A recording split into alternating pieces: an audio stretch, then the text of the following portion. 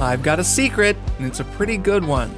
You say you want me to tell you my secret? I can't tell you my secret, and it wouldn't be a secret at all.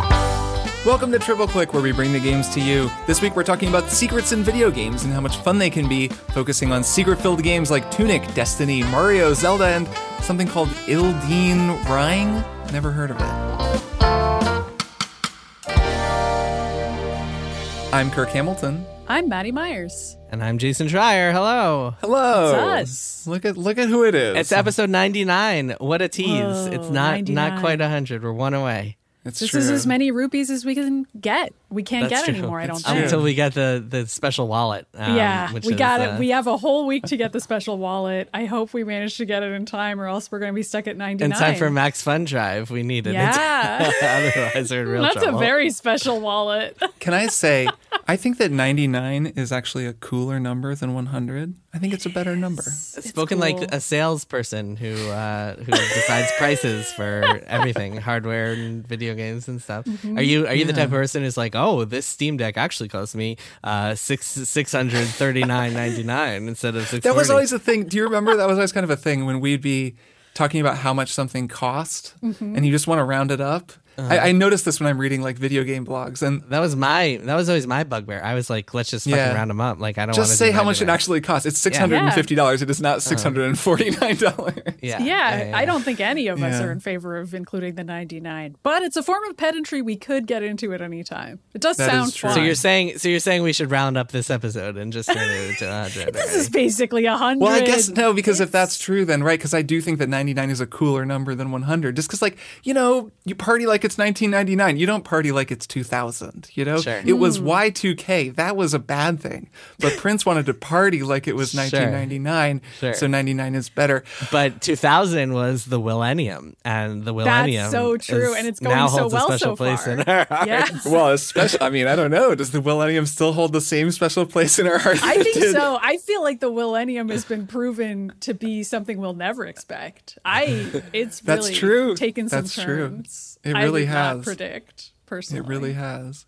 Well, if you want to become a member and support Triple Click, it doesn't cost $4.99. It costs $5. We round it up for you. That's true. We did round it up for you. You're we welcome. keep it nice and clean, and it helps us make this show. If you want to be a member, that would be very cool. You can support us and Maximum Fun by becoming a Maximum Fun member for $5 or $10 or more, but it starts at $5. And if you pay that little $5 per month, you get bonus episodes of Triple Click every month, including, I think our next one is going to be in a couple of weeks, and it's going to be about Horizon Forbidden West, a game that we have now all finished and are very excited to talk about. But there are all kinds of bonus episodes in our backlog that you can listen to, and you'll also be helping us make this show. So MaximumFun.org/join is where you go to do that. Not $4.99, not $9.99. We keep it simple for the people. That's right. Just a regular $5. Before we get to our topic, I feel like we should also say we have a live show next week. Somebody should say We it. do. It's pretty exciting. And I will. If Kirk won't, I will. I I'll say refuse, it. so it's I'm all not you. afraid. Yeah, Kirk has been boycotting this. He decided that he's on strike and he doesn't want to say anything. So, Maddie, it's a good thing you stepped Do you think up. we could build a whole false narrative that I'm really opposed to doing a live show? Kirk doesn't want to do it because he's afraid of how he'll look. Raw, true. uncut, uncensored. It's true. People think Kirk is like the friendly one. Like, oh, you can hear him smiling even when he talks, but you don't know. Rules with an iron No, fist. I mostly record. I have my hood up. I'm sort of grimacing all the His time. eyes glowing like a Sith Yeah. Lord. Yeah, Yeah. it's wild out here. You do look like Grimace, not like the facial expression, like the character from McDonald's. Grimace. like a big purple man. Yeah, Yeah. sure.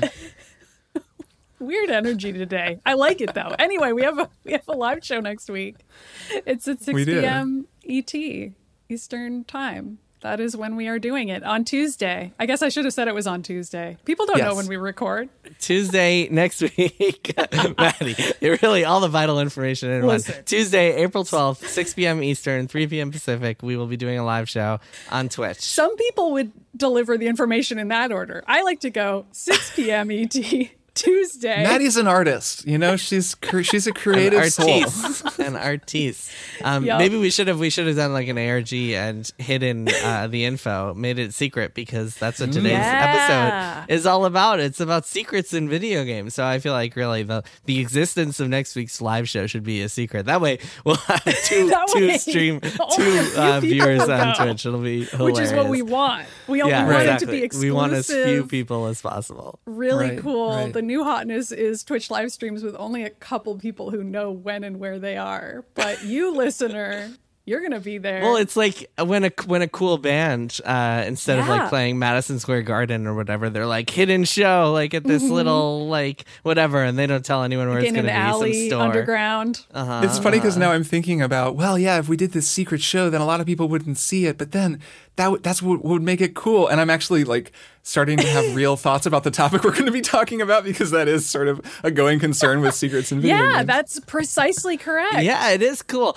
Well, so yeah, I think this is okay. So today we're going to be talking about secrets in video games, which I think are a fascinating topic. We've been playing. The three of us have all been playing a lot of Elden Ring, obviously, and also a new game called Tunic, which is an indie game that we will talk about more in a couple of weeks. But what both of those games have in common is that they're both very dependent on secrets, as are many of video games, to be honest. But I think those two in particular are just part of the zeitgeist today.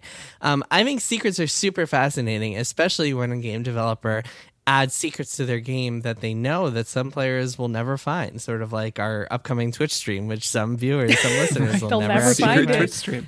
We've actually been doing them for weeks, and we just never told anyone. So secrets are really interesting, and I think I just want to draw a couple of definitions here, because Beautiful. there's a lot of like language we use to describe secrets. There's mysteries or Wouldn't Easter be eggs. triple click if we didn't have a taxonomy. If we didn't have taxonomy, we do, and we have some categories for secrets too. We'll get into that a little bit later, but for now, I just want to say I think the difference between a secret and a mystery and an Easter egg is so a secret is something you can finish a game without finding, whereas a mystery is something that is unveiled over the course of the game. You can't you will learn a game's mystery by finishing it. Otherwise, it's a secret.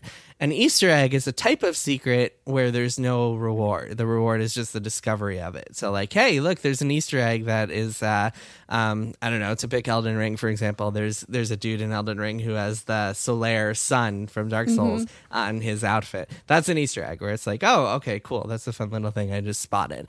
Or like, I don't know, Destiny having a Halo helmet in it somewhere, or something like that. Can I offer maybe this additional piece of information for the Easter egg definition? And that is that, to me at least, an Easter egg tends to be a thing from another thing. Yeah. Like the Right. Master Chief helmet in Halo. It's come to mean that. I don't think it Right. always did, but it seems as though it nearly always means that now. Not always. Okay, I would argue that either I a just thing mean for another socially. thing, That's how people or like use the it could be a term. hidden message from the developers, like a secret that's is just like, Right, hey, hello, sure. you found us. Like, thanks for finding this. Thing. Well, like an adventure, right? The first video game Easter egg Exactly, is the developer exactly. putting his name in the game. Yeah. exactly. Right. Yeah, that's the type of thing. Like some fun little message.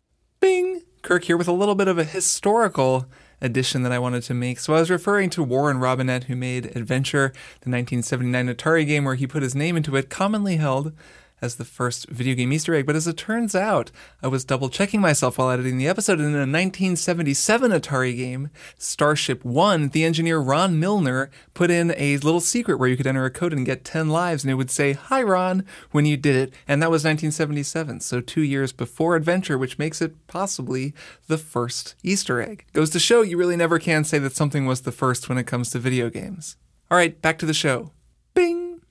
But anyway, a secret, I think what really categorizes a secret is that you'll find it, you'll think, oh, this is cool, or you'll think, oh, this isn't cool. And you'll get some sort of reward out of it in the game. I think that's kind of part of the definition of a secret. So that said, let's talk about some secrets in video games. I mean, do you guys have any that like come to mind as like your favorite secrets that you found in a video game or you've learned about in a video game? Oh, sure. Like from my childhood, the fact that you could find invisible blocks in Mario and that sometimes they would give you cool rewards was just a hugely important thing to me and my sister playing Mario games growing up. Like one or the other of us would discover it, would have bragging rights for whatever period of time elapsed before the other one discovered something else cool. And it was just awesome. And you would jump around wildly hoping to discover something hidden in a Mario game. It was the coolest possible thing. Would I do that as an adult? I don't know. I think the way I'm playing Tunic betrays that maybe I do and I would, because I still get really freaking pumped every time I find a hidden ladder in Tunic. So I think I am tapping back into whatever sensation that is of finding something that was left there for me to discover but has been purposefully made invisible, and I just have to trip into it. I do really still love that feeling. Yeah, that kind of secret from when I was a kid. I didn't own a lot of game consoles, so I'd go to my friends' houses and they would know about things like invisible platforms in Mario, hidden areas in Zelda. And whenever they'd show me, I presume they were learning about them from Nintendo Power or something. But it always felt pretty wild to me because the game doesn't really tell you about those secrets, which is a kind of a distinction, right? Where there are secrets in Elden Ring that the game kind of does tell you about if you go talk to everybody. Or in Tunic, Tunic has this whole complex built-in way of explaining things to you that we'll probably talk about more in detail in a moment. But in those older games, it's just this feeling of, oh man, so just at any moment in any part of this game, there could just be a secret thing hidden. That always felt a little bit overwhelming to me, actually, as someone who didn't have the console at the time. It's called trying to sell you the strategy guide. Right. Trying to get you to pay to call the Nintendo tip hotline. And it's interesting. Sure. I actually think that that sort of thing, whether it's Mario's hidden blocks or other more esoteric things, like in Super Mario Brothers 3, in level, I think it's 1-2 or 1-3, if you duck while standing on top of a certain white block for 5 seconds, you will fall beneath the scene, behind the scenery, and you can run to go get a hidden warp whistle. That sort of thing is so esoteric and impossible to know unless you have a guide, unless someone tells you, that it almost feels like it would be considered bad game design today, or maybe it would at the very least frustrating. Well, what you describe, I mean, you've sort of delineated in this list of secrets that we're going to get to that some secrets are like that. Like, you need a strategy guide. No one would ever just happen to be ducking, sitting on top of that block for 5 seconds or however long it is. That's absurd to imagine. Right. But my sister and I did not have access to strategy guides. So when we found secrets, we truly were just accidentally finding hidden blocks or platforms because we didn't have that many video games. Right. So we would just play Mario over and over. So what I was also going to say is that bad design is very much a subjective thing, because if you're a young kid like you and your sister were, and you somehow stumbled upon this one, that ducking for long enough in this one place, if you somehow stumbled on that, your mind would be friggin' blown. Your head would explode if you organically stumbled upon something that arcane. And same with I wrote down here on my notes that emote in Bloodborne. I brought this up a few weeks ago, how basically you do this random emote at just a head full of eyes in Bloodborne, and you get some item. And while that nobody would ever think to do that, if you happen to be the 1 in a million player to think to do it, and you get something as a result of that, again, your head just explodes and you're like, oh my god, I can't believe I found this. And then what's so cool, of course, which we've discussed many times related to Elden Ring and From Games, is that there is the one person who figures out how to do that, but they have a mechanism to leave a note for you that can then tell you to do it. And Tri-gesture is the kind of thing that you'll see where there's a secret in Elden Ring in the very final area of that game. I won't spoil, but it is there's a whole huge secret, really cool thing that I'm sure you could look up, and there's all kinds of websites that'll tell you where to go.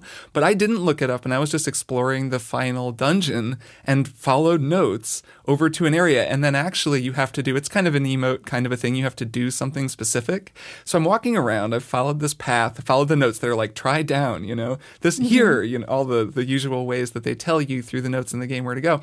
And I get down to this area and I'm on this platform and there's nothing there. And I'm like, there's never nothing there. There has to be something here.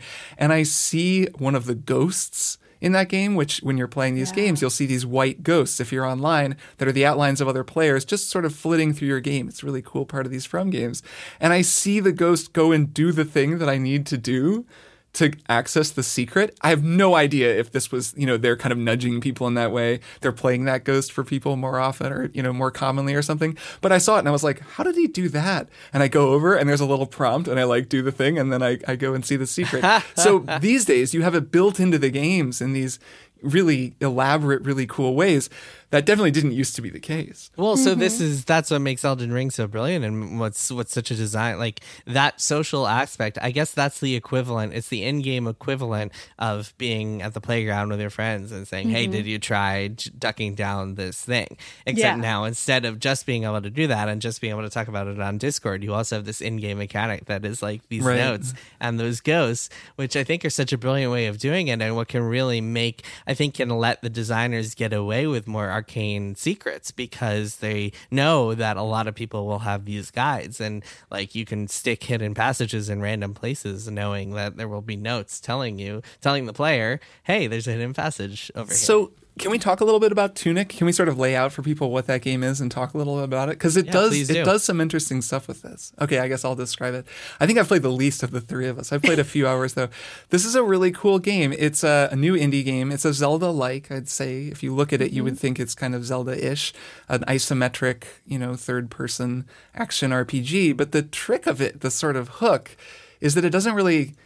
There's almost a meta layer of the game, because as you're exploring it, you have no idea what does anything. And a lot of the in-game text, like the UI, is this other language. It's in these kind of runes, these glyphs that you can't understand. But then sometimes things are written in English, so it'll be kind of a mix. So at first, I just found myself kind of intuiting what I'm supposed to do, because I've played one of these games before. So I'm like, okay, well, there's a drawing of my guy rolling, and then it shows me holding the A button to run. And I'm like, okay, well, that means that if I hold the A button to run, but it doesn't say hold the A button to run. It's like written in some gibberish. And then as you explore the game, you find pages from a manual that you pull up and can look at on your screen. And then as you go farther into the game, you're getting more and more pages from the manual. Some of the manual is written in that glyph language, but some is in English. And also there, like I was saying, there are these kind of, images that you can use to deduce what they're talking about. And the manual is like a guide, and it has maps to all the areas. It's sort of telling you everything. So it's this extra layer of secrecy, basically, where the game is saying, you don't know how to do this, you don't know how to do anything, but we're going to slowly piece it out for you. You're playing a game within a game, right? And you're looking through the manual like you're playing an old Nintendo game.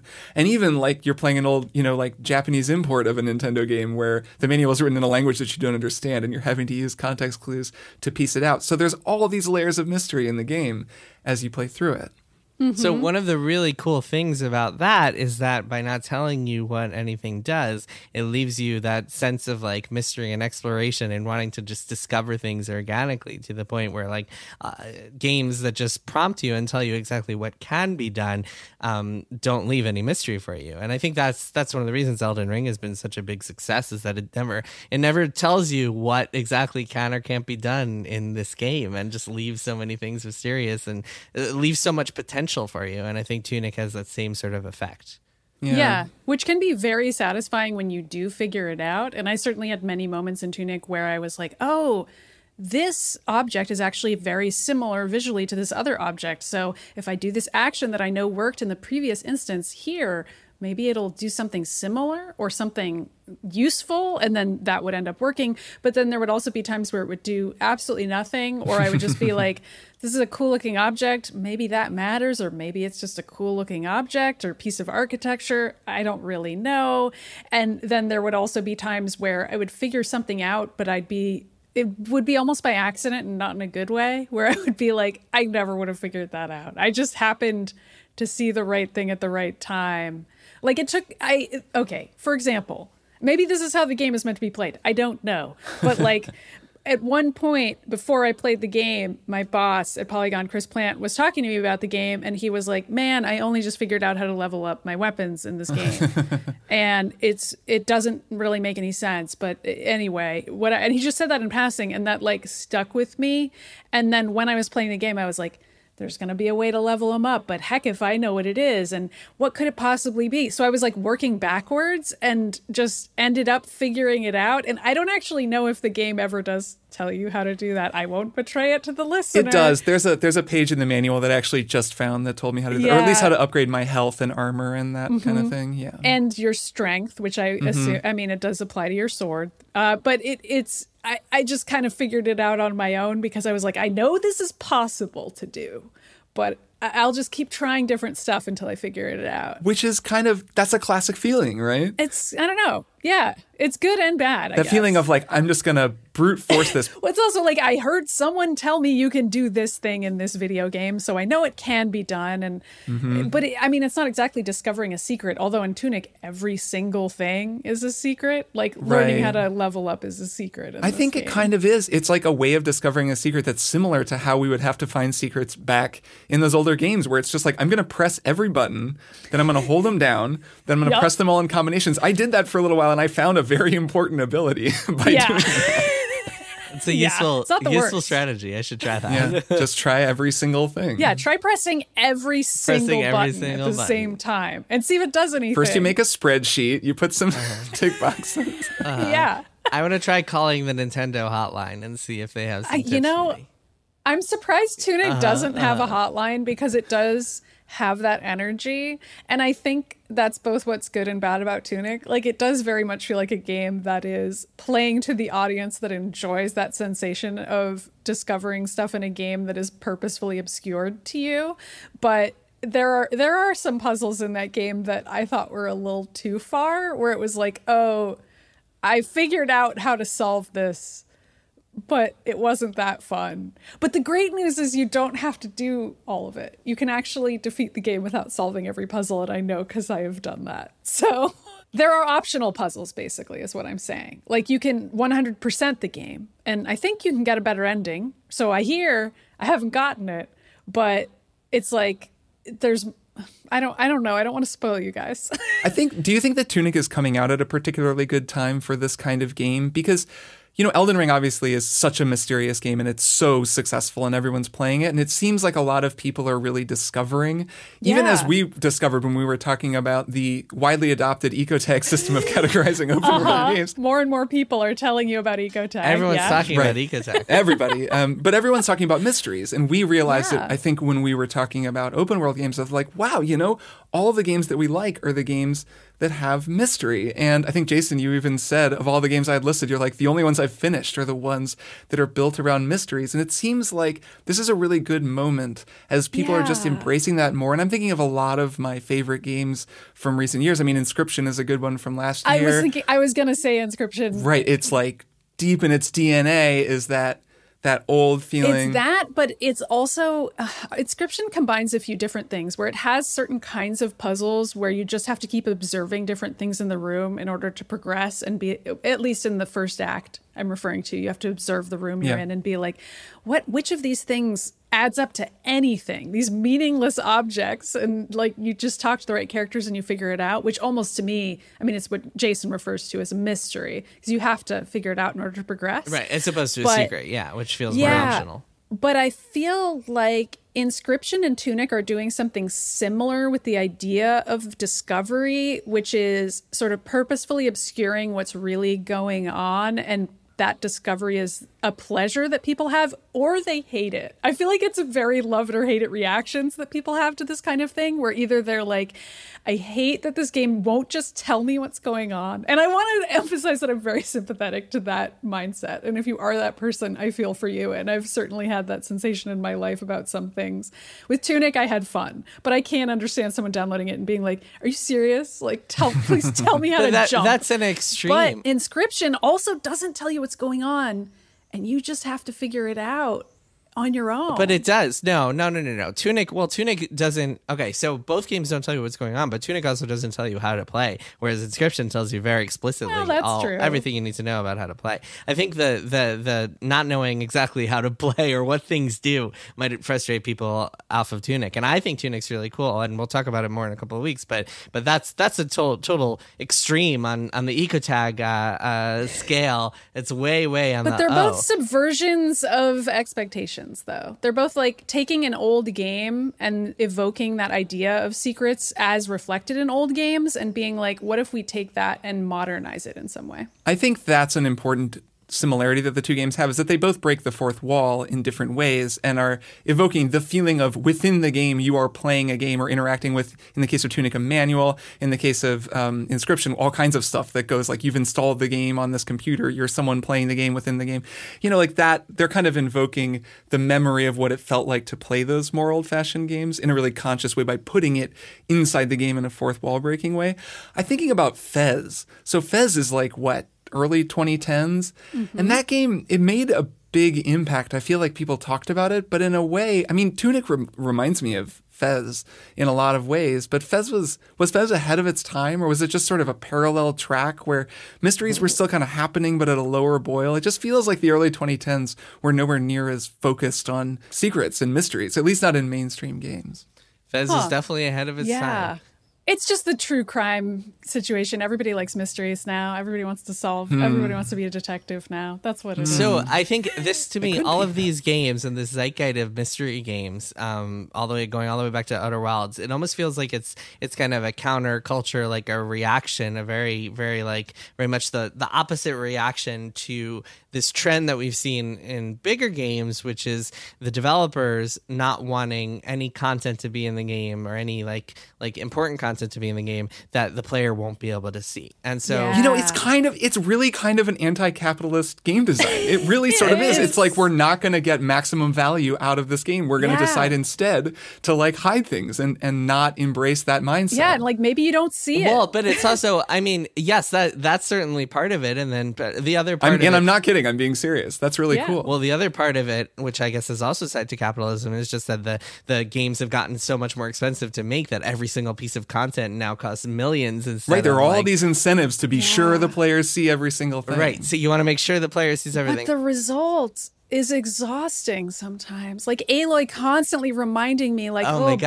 I gotta go back and talk to that person. I was and I'm about to on see my that. way to talk to them. Literally walking over as Aloy, and she's like, oh, I can't forget to talk to them. Oh, I just can't forget. And I'm like, Jesus Christ, Aloy, calm Maddie, down. I just did a quest last night. Oh my God. I just finished a game last night. There's a point where literally the last line of a cutscene is like, all right, Aloy, go to that tower. And then the first thing you see, it's zooms back into playable mode. Aloy says to herself, I should go see that tower. It's literally the first thing. But then 2 minutes later, she'll say it again. Even if you're on your way, it's Never come ends. on. I got it.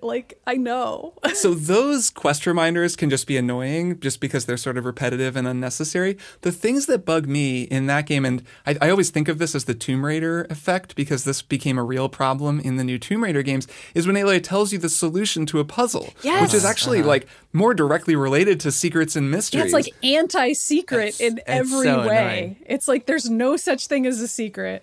She's sitting there looking at the thing and she says, I need to pull that thing down so that I can weigh that door open. And I'm like, dude, I'm looking at the puzzle. I'm figuring it out. Please stop telling me how to solve the mystery. Especially because these are optional those little Zelda puzzles that are in that game that are cool. And I'm like, I don't even need to be doing this. This isn't even main path. You can just relax, guys, and let me fail if I'm going to fail and walk away and maybe come back later. Or maybe you never come back. Maybe you miss it. And that's okay too. That's part of what makes it so exciting in a game that doesn't tell you everything. We talk about Elden Ring all the time, but part of what's so exciting about that sort of game is that tripping over something and feeling like you were the only person to discover it, even if it was actually designed so that you would trip over it, quote unquote, and almost everyone is going to find this cool little cave and this piece of lore on an item. It feels like you're the only one who found it because your character wasn't like, oh, I should go check out that cave. And you meet 6 NPCs who are like, have you heard about that cave? Shit gets real crazy when you go in that cave. It's just, so I'm playing through Elden Ring now on New Game Plus, and there really is a lot of stuff that I missed the first time. As much as that game does nudge you in all these different directions and it points you in, certain ways and tells you how to check things out, there's so many things that I missed. And I'm finding that in particular, I'm really enjoying the mystery that is Elden Ring's story. And this was my one more thing last week, so I already talked about this a little bit. But piecing together what's going on in the world, who's who, what happened here, just It's cool for a couple of reasons. It's cool because it's all very non-linear and spread out, and you can totally miss things. I'm talking to Sorcerer Rogier, who I totally basically missed the first time through, and he explains all this stuff. Yeah, and he has a whole quest line that you can do. When he explains the Night of the Black Knives, which like tells you more about Ranni and on and on and on.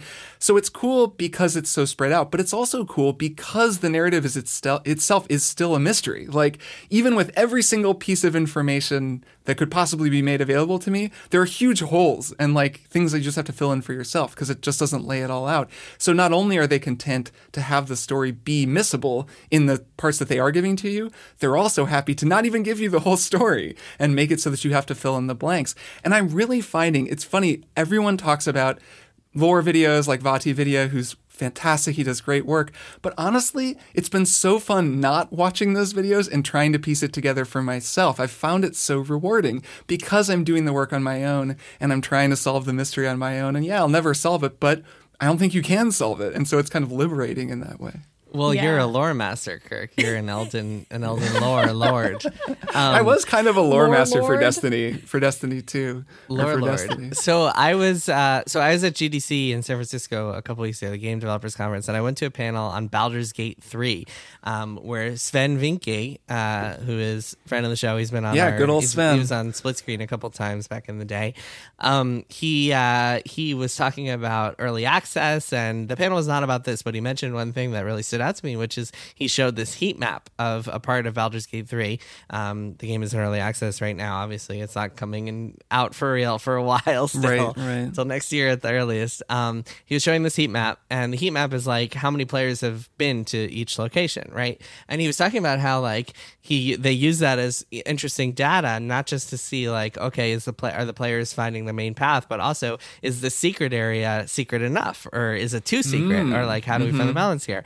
And that's really stood out to me because like Larian with Divinity Original Sin 2 and other previous games, and now Baldur's Gate 3, they are one of the few developers that is really not afraid to just not let players like to make stuff that players will never see, that most players will never find, because they believe in the value of secrets. And I think that's super cool, and I think it's really ballsy today to make big budget games where like there's giant swaths of content that might have cost you millions of dollars to make, and man hours and voice acting and motion capture, but many of your players will never actually see it. And I just think that's so cool when curious players are rewarded with stuff like that. It's kind of a value proposition, right? Because you can assign a value to something that costs money to make that not everyone will see. Like it's a very simplistic way to think about making something, that the only way that it can have any worth is if it is seen by the maximum number of people, because there's actually value in something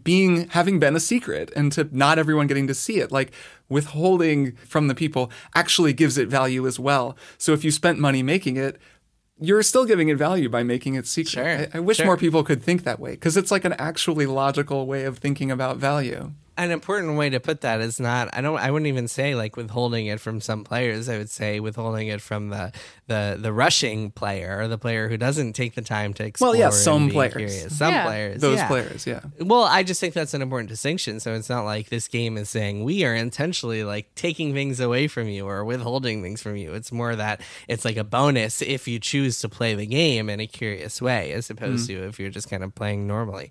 And then I kind of the flip side of this is that if you're a parent like myself, or if you're a player who doesn't have a lot of time to poke around and to really spend a lot of time gaming, and you're like, man, I have 1 hour of gaming time a night, like I'm not gonna waste it poking around and leave my hour session feel like I'm wasting my feeling like I've wasted my time, then this sort of thing can be annoying for you. But then again, I don't know, I've found that in my limited gaming time, the nights that I've spent accomplishing nothing in Elden Ring were even more rewarding than like playing some other shit that just guides me the whole time. It's also a nice thing about the way that game communities and the internet work now, because Destiny is a great example. So Destiny was a game with so many secrets in it that became super wild. And we talked to Datto, the Destiny YouTuber who's like the master of finding every single secret.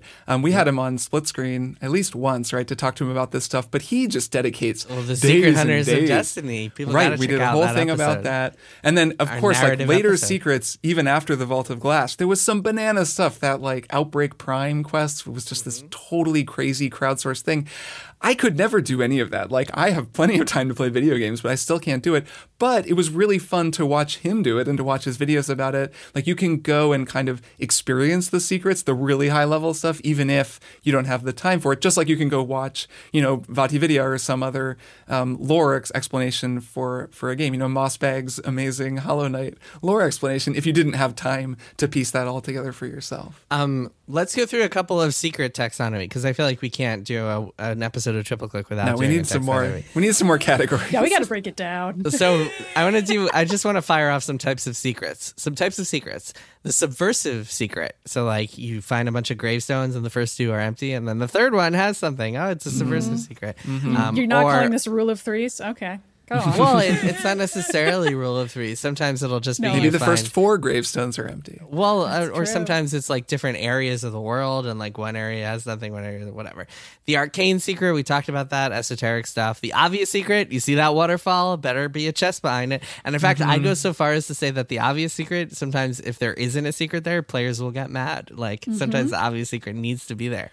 Though it can be a joke. I feel like in From games, sometimes you'll follow the path around the side of the cliff, and then you just get to the wall, and there's nothing there, and there'll just be a note that says, like, didn't expect dung, or whatever. Yeah. Or just dung with a guy falling down, and that can be Didn't funny. expect disappointment. Yeah. Yeah. The curious secret, like in Elden Ring, if you get on top of one of those flame pillars that go in and out of the ground, and you can find a secret entrance there.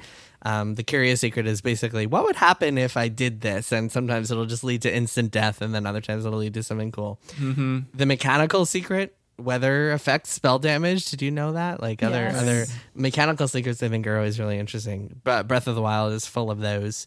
The real world secret, Kirk, These are some that I added, yeah. Yeah, this is an Coordinates ARG. in the real world. Yeah, so the Situation. real world, Secret. right, is when it comes into the real world. I think Destiny did that at least Yeah, once, Destiny right? did that geocache thing. Yeah. Yeah. This one is rare. The teasing secret, this hints at something that'll be in the sequel. Yeah. Good stuff. The imaginary secret, this isn't actually intended to be a secret, but people are convinced it's real, like that Love seventh this chest in the one. Vault of Glass. That's why Or I like added that, is Mew because... under the truck or whatever. Is that Well, sort of and like, what you're yeah, or imagining? like bringing back Aerith in the FF7. rumor, the playground secret. Yes, urban legends, basically. But I had to just mention the Vault of Glass in Destiny because I know I mentioned it before, but we did Jason and I made a whole scripted episode of a podcast about the secret hunters of that raid. We'll link and it in the show notes. It's pretty good. yeah, it was fun. It was a fun experiment in making that kind of podcast. But what was interesting was a lot of the things that those people were chasing after were illusory. Like, they were things that Bungie was kind of egging them on, and there were maybe some things you could find, but they weren't actually going to lead to some amazing, double Yallarhorn or something. Like, they were just weird little remnants of different versions of the Vault of Glass.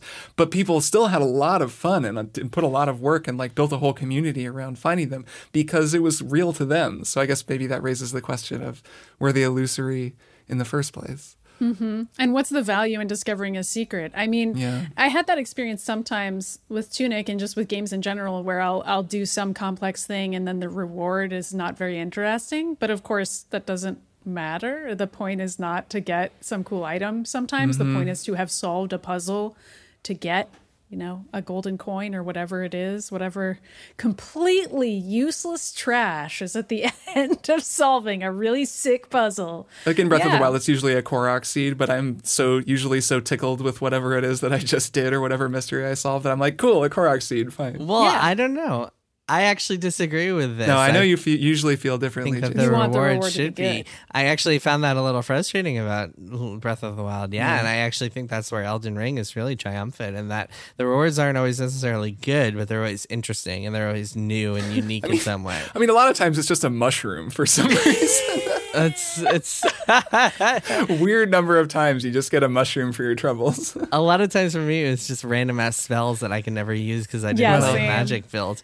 But But no, there's always chances. Okay, chances are higher than not you're going to find something useless. Yes. But that one time where you find like a secret medallion that gets you on a lift, or like some other super cool Or like stuff. when I found the Claymore in Castle Morn and I just Well- danced around my room for 10 minutes. Sure. I do the Claymore dance. That's what we call it. We Claymore users. But the fact that Elden Ring just has so many more systems and possibilities for rewards just opens it up to a lot of cool stuff. Well, and doesn't have weapons that fall apart. So even if you do find a cool weapon in Breath of the Wild that's going to break, Right, I personally it's do gonna not break. mind this, but I know that plenty of people, including possibly Jason Schreier, do. No, I never minded that. The problem was that once you got the Master Sword, it didn't matter That's like true. what It's else you kinda- found. That was Kind the of problem. the greatest weapon. That's true. Yeah, so that's secrets in video games. Secrets are super cool. I love them. Why don't we take a little break and then we'll move back for one more thing. Hey, were you a reader as a kid? Like maybe you read a lot of fantasy novels, Or horse girl books. We know how it is. but now you're an adult and you miss reading. You're so busy and you can't figure out how to get back into books. We're Reading Glasses, and we're here to help. Yeah, we'll give you advice to figure out what books you love or learn to stop reading books you don't even like. We're really big proponents of dumping that book. Dump that book. But most importantly, we'll help you fall back in love with reading. Reading Glasses, every Thursday on Maximum Fun. Congratulations! You've won a ticket to attend an exclusive opportunity in a relaxing environment with two lovers. Wow. Well, this sounds like a sort of proposition of sorts, but really it's an ad for our podcast. Wonderful. It's a show we do here on Maximum Fun where we talk about things that we like and things that we're into. I'm Rachel McElroy, and you just heard Griffin McElroy, and we are excited for you to join us as we talk about movies and music and books. Things like sneezing or the idea of rain. Can you get news or information you can use? I don't think so. Absolutely you cannot, because we're here to talk to you about pumpernickel bread. You can find new episodes on Wednesdays. So catch the wave. And we are back. Kirk, Maddie, it is time for one more thing. Maddie, take us away, because you've been talking about your one more thing already for the past 40 minutes. That's true. I know. So I picked Tunic. We probably will talk about this game a little more in a couple weeks, but I wanted to talk a little bit about the easy mode in Tunic because I think it's interesting. I love So- it, but go ahead. Yeah, because it rules and people should just turn it on. So I kind of think that and I kind of don't. Tunic has very limited easy mode options. But I guess I should say the reason why I'm even talking about this at all is because the combat in Tunic is not very good, in my opinion. It feels floaty to me. It, especially compared to other really precise isometric games like Hades is sort of the go-to example for practically everyone. You really Death's know Door, what you're hitting though, and also. when. Death's Door is another more recent example where it feels really good to play. I haven't played Death's Door. I've just heard these comparisons bandied about. Played a lot of it, and it's quite a bit tighter than Tunic. Oh yeah, and I mean, I also feel like the comparisons are a little unfair. Tunic has a significantly smaller team. It was made by just one guy for a long time. It's really hard to fine-tune combat. Hades had an early access release that didn't feel the same, and they improved it over time. I mean, it's sort of apples and oranges in some ways, and I am sympathetic to Tunic for not having, pixel perfect 60 frames a second, totally sick Dark Souls combat in isometric form. However, because it doesn't have that, and because the game does require you to defeat a lot of bosses, I would recommend turning on the easy mode, which is called No Fail. And it really just makes it so that even when you run out of health, everything just keeps going. You just have 0 health and the game just allows you to continue on. There have only been a few times I've used this. I didn't use the stamina one at all. There's another setting that just allows you to have infinite stamina, but I didn't mind the stamina regen. That didn't really bother me. The times when I used No Fail would mainly be when I had conquered an area or felt like I'd gotten whatever I could emotionally get out of having combat conquered an area, and I just wanted to explore it, and I saw some cool areas, and I just wanted to check them out for a little bit longer without having to slash every frog in the throat a billion times and collect my souls. I would just turn on No Fail, and it doesn't change the game. Like it makes it feel like you're role playing, playing a video game because you can never die and you still have to kill all the guys. Because once they're aggro, they're really aggro, which is another thing about this game that is a little tough compared to Dark Souls. But you still have to kill them in order to go about your day. But you don't really have to worry about it because you know they can't kill you. So you're just kind of chilling and you can just do whatever you want. So yeah, I recommend doing that. I've seen people say they played the entire game this way and enjoyed the heck out of it. I think that's great and totally valid. And the game is actually quite enjoyable this way, more so than you might think. Yeah, I mean, the stamina mode is kind of cool because you can just infinitely block with your shield, which is a pretty big boost, but it's not as big of a boost as just being invincible. I'm finding that I really like it, and I'm more forgiving of the fact that this game's combat isn't that great because it's what we've been talking about on this whole episode. It's not really the game's aim to just be a really great combat exploration game. It's also doing this whole big puzzle mystery thing. And that layer is so interesting. And I would say that layer is the thing that makes the game stand apart. So there are totally times where I'm just exploring and I'm like, man, it's partly that I just played 100 whatever hours of Elden Ring. It's partly that I played so much Death's Door last year, which really does feel similar, but just plays a lot better. And I'm like, I don't need this, man. Like, I don't need this, like, being chased around by super tough enemies and having to figure out all the parry timing. Like, I just don't care. I want to open the door and get to the next area. And it's really nice that it lets you just turn that on. And yeah, the game doesn't really suffer for it. I like that it doesn't affect anything. You can turn it on, turn it off. I would definitely recommend people play around with it. It's a nice feature. I recommend it too. So, Maddie, you didn't find that it made things feel less satisfying for you at all?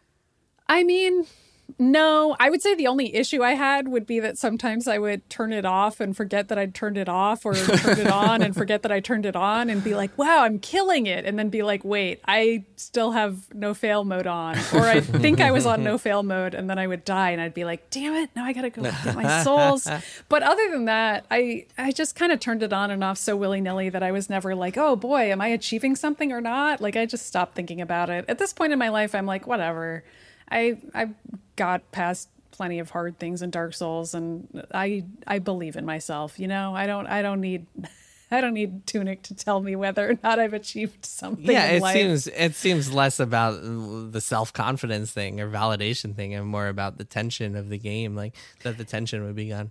It's weird because you don't really notice it in the moment because I don't know. Try it. I mean, good to know. Yeah, I'll play around with it. I don't know why, but there's just something about it where you're just like, I just feel like I'm a little stronger than I was before. And then in the moment you're like, oh, right, it's because I don't have the ability to die. But if you still have to actually play the game, like you can't just walk by guys because they'll still harangue you, you know? Yeah, for me, it's just that like when a game is kind of gooey in the way that this game is, like it just has this kind of weird, wonky feeling in combat, I don't get that much.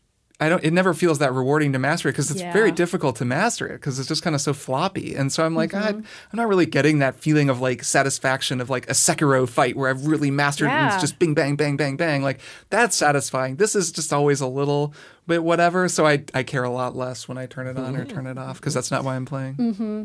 Yeah, there's that too. It's not like I have a great run in Tunic and I'm like, wow, I really nailed that one. It's more just I'm like, I guess I happened to step aside and press a healing button at the right time. I mean, there's so many little things about it that they're just slightly different from Dark Souls in ways that bother me because it's so similar to Dark Souls in other ways. Like the fact that when you step away to chug an Estus flask in Dark Souls, usually the enemies will almost like respect your honor in those moments. Like their animations are slow enough that they'll sort of like allow you to do that, or they'll purposefully aim at you. But even then you can see that that's happening. Whereas in Tunic, they have no respect whatsoever. It doesn't matter how far away you go. It's a little random. They're kind of just swinging. They either will or won't attack you, and it just, I don't know, there's something about the timing of it that just always makes it feel just slightly unfair at various points and unfun. And whenever it's feeling unfun, you turn on the no fail mode. That's my rec. There's an answer to that.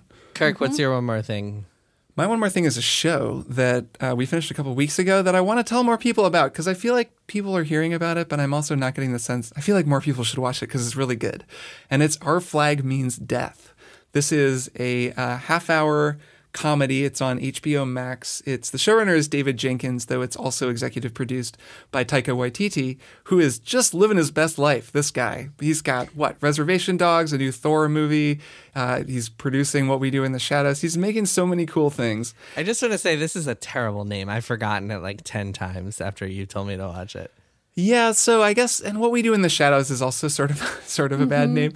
It's very similar. At least it starts very similar. So what this show is it is a pirate comedy. Is kind of broadly how I describe it. Historical pirate comedy. Yes, pirates.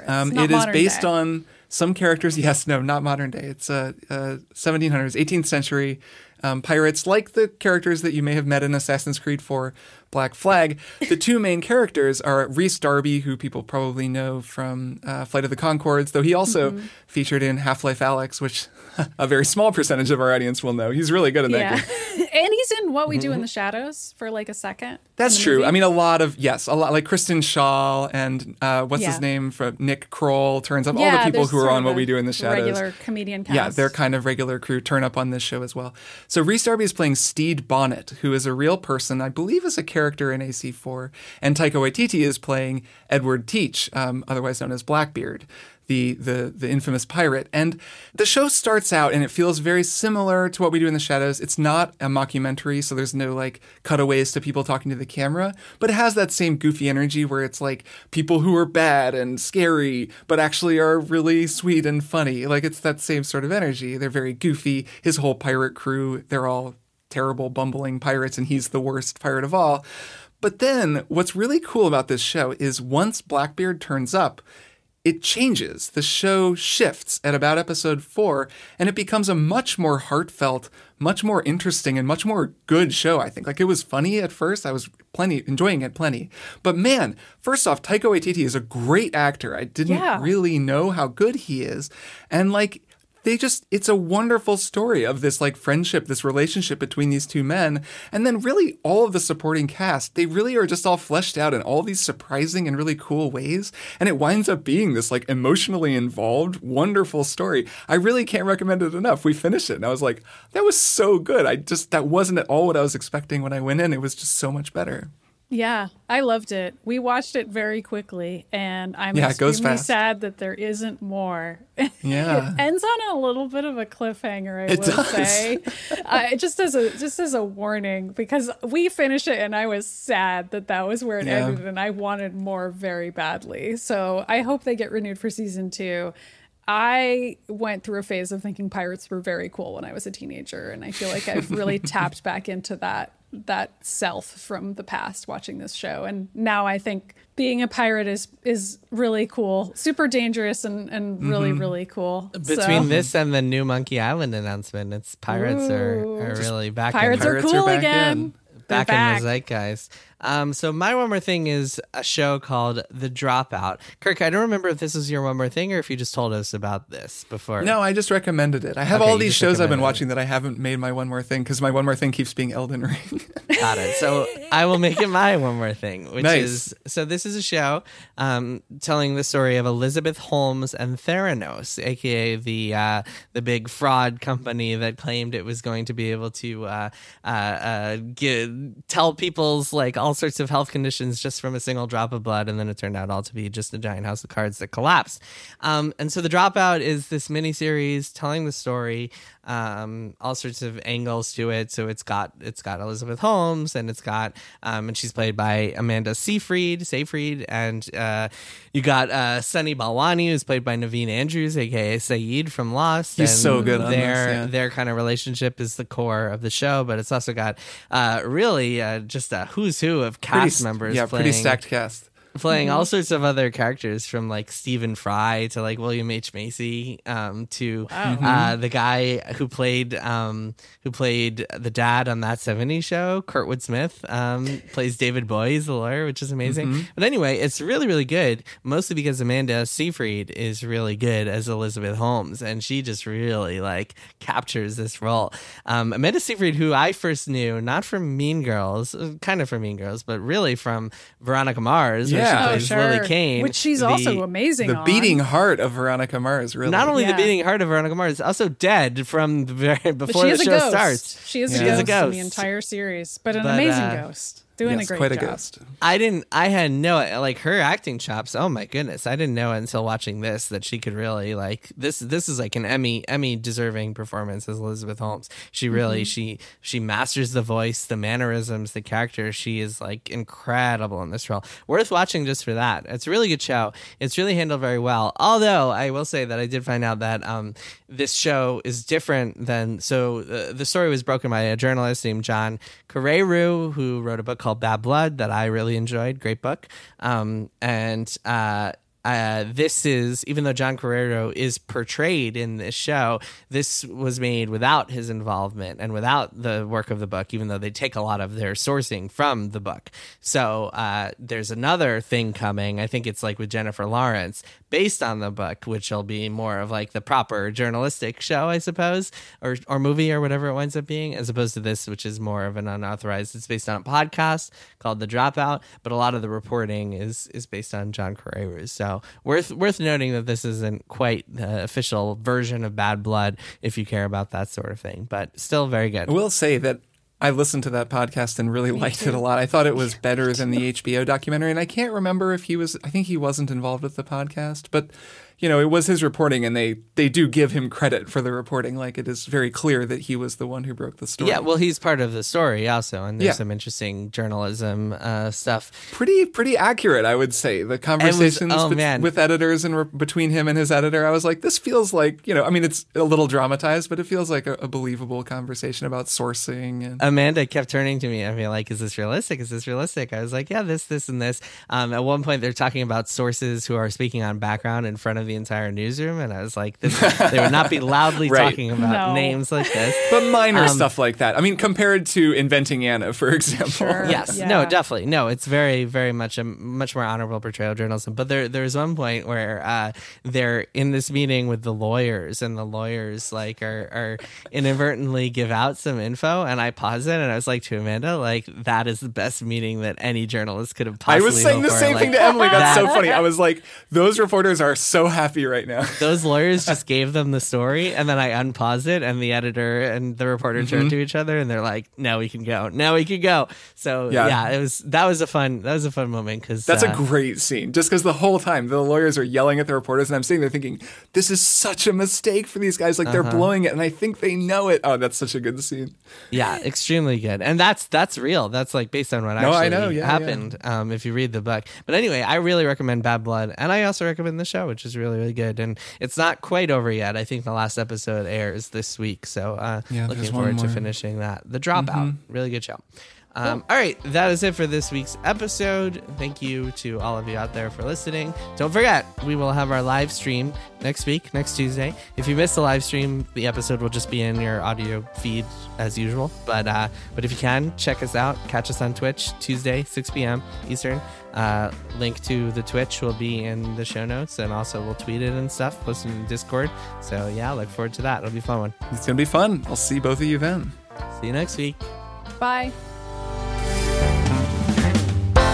Triple Click is produced by Jason Schreier, Maddie Myers, and me, Kirk Hamilton.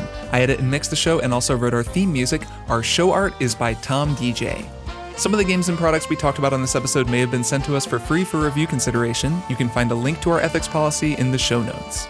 Triple Click is a proud member of the Maximum Fun Podcast Network, and if you like our show, we hope you'll consider supporting us by becoming a member at MaximumFun.org/join. Find us on Twitter at TripleClickPod, send email to tripleclick@MaximumFun.org, and find a link to our Discord in the show notes.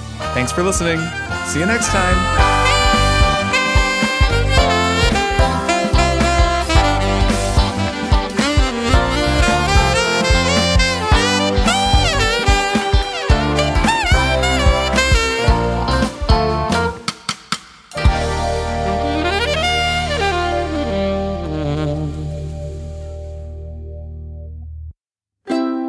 MaximumFun.org.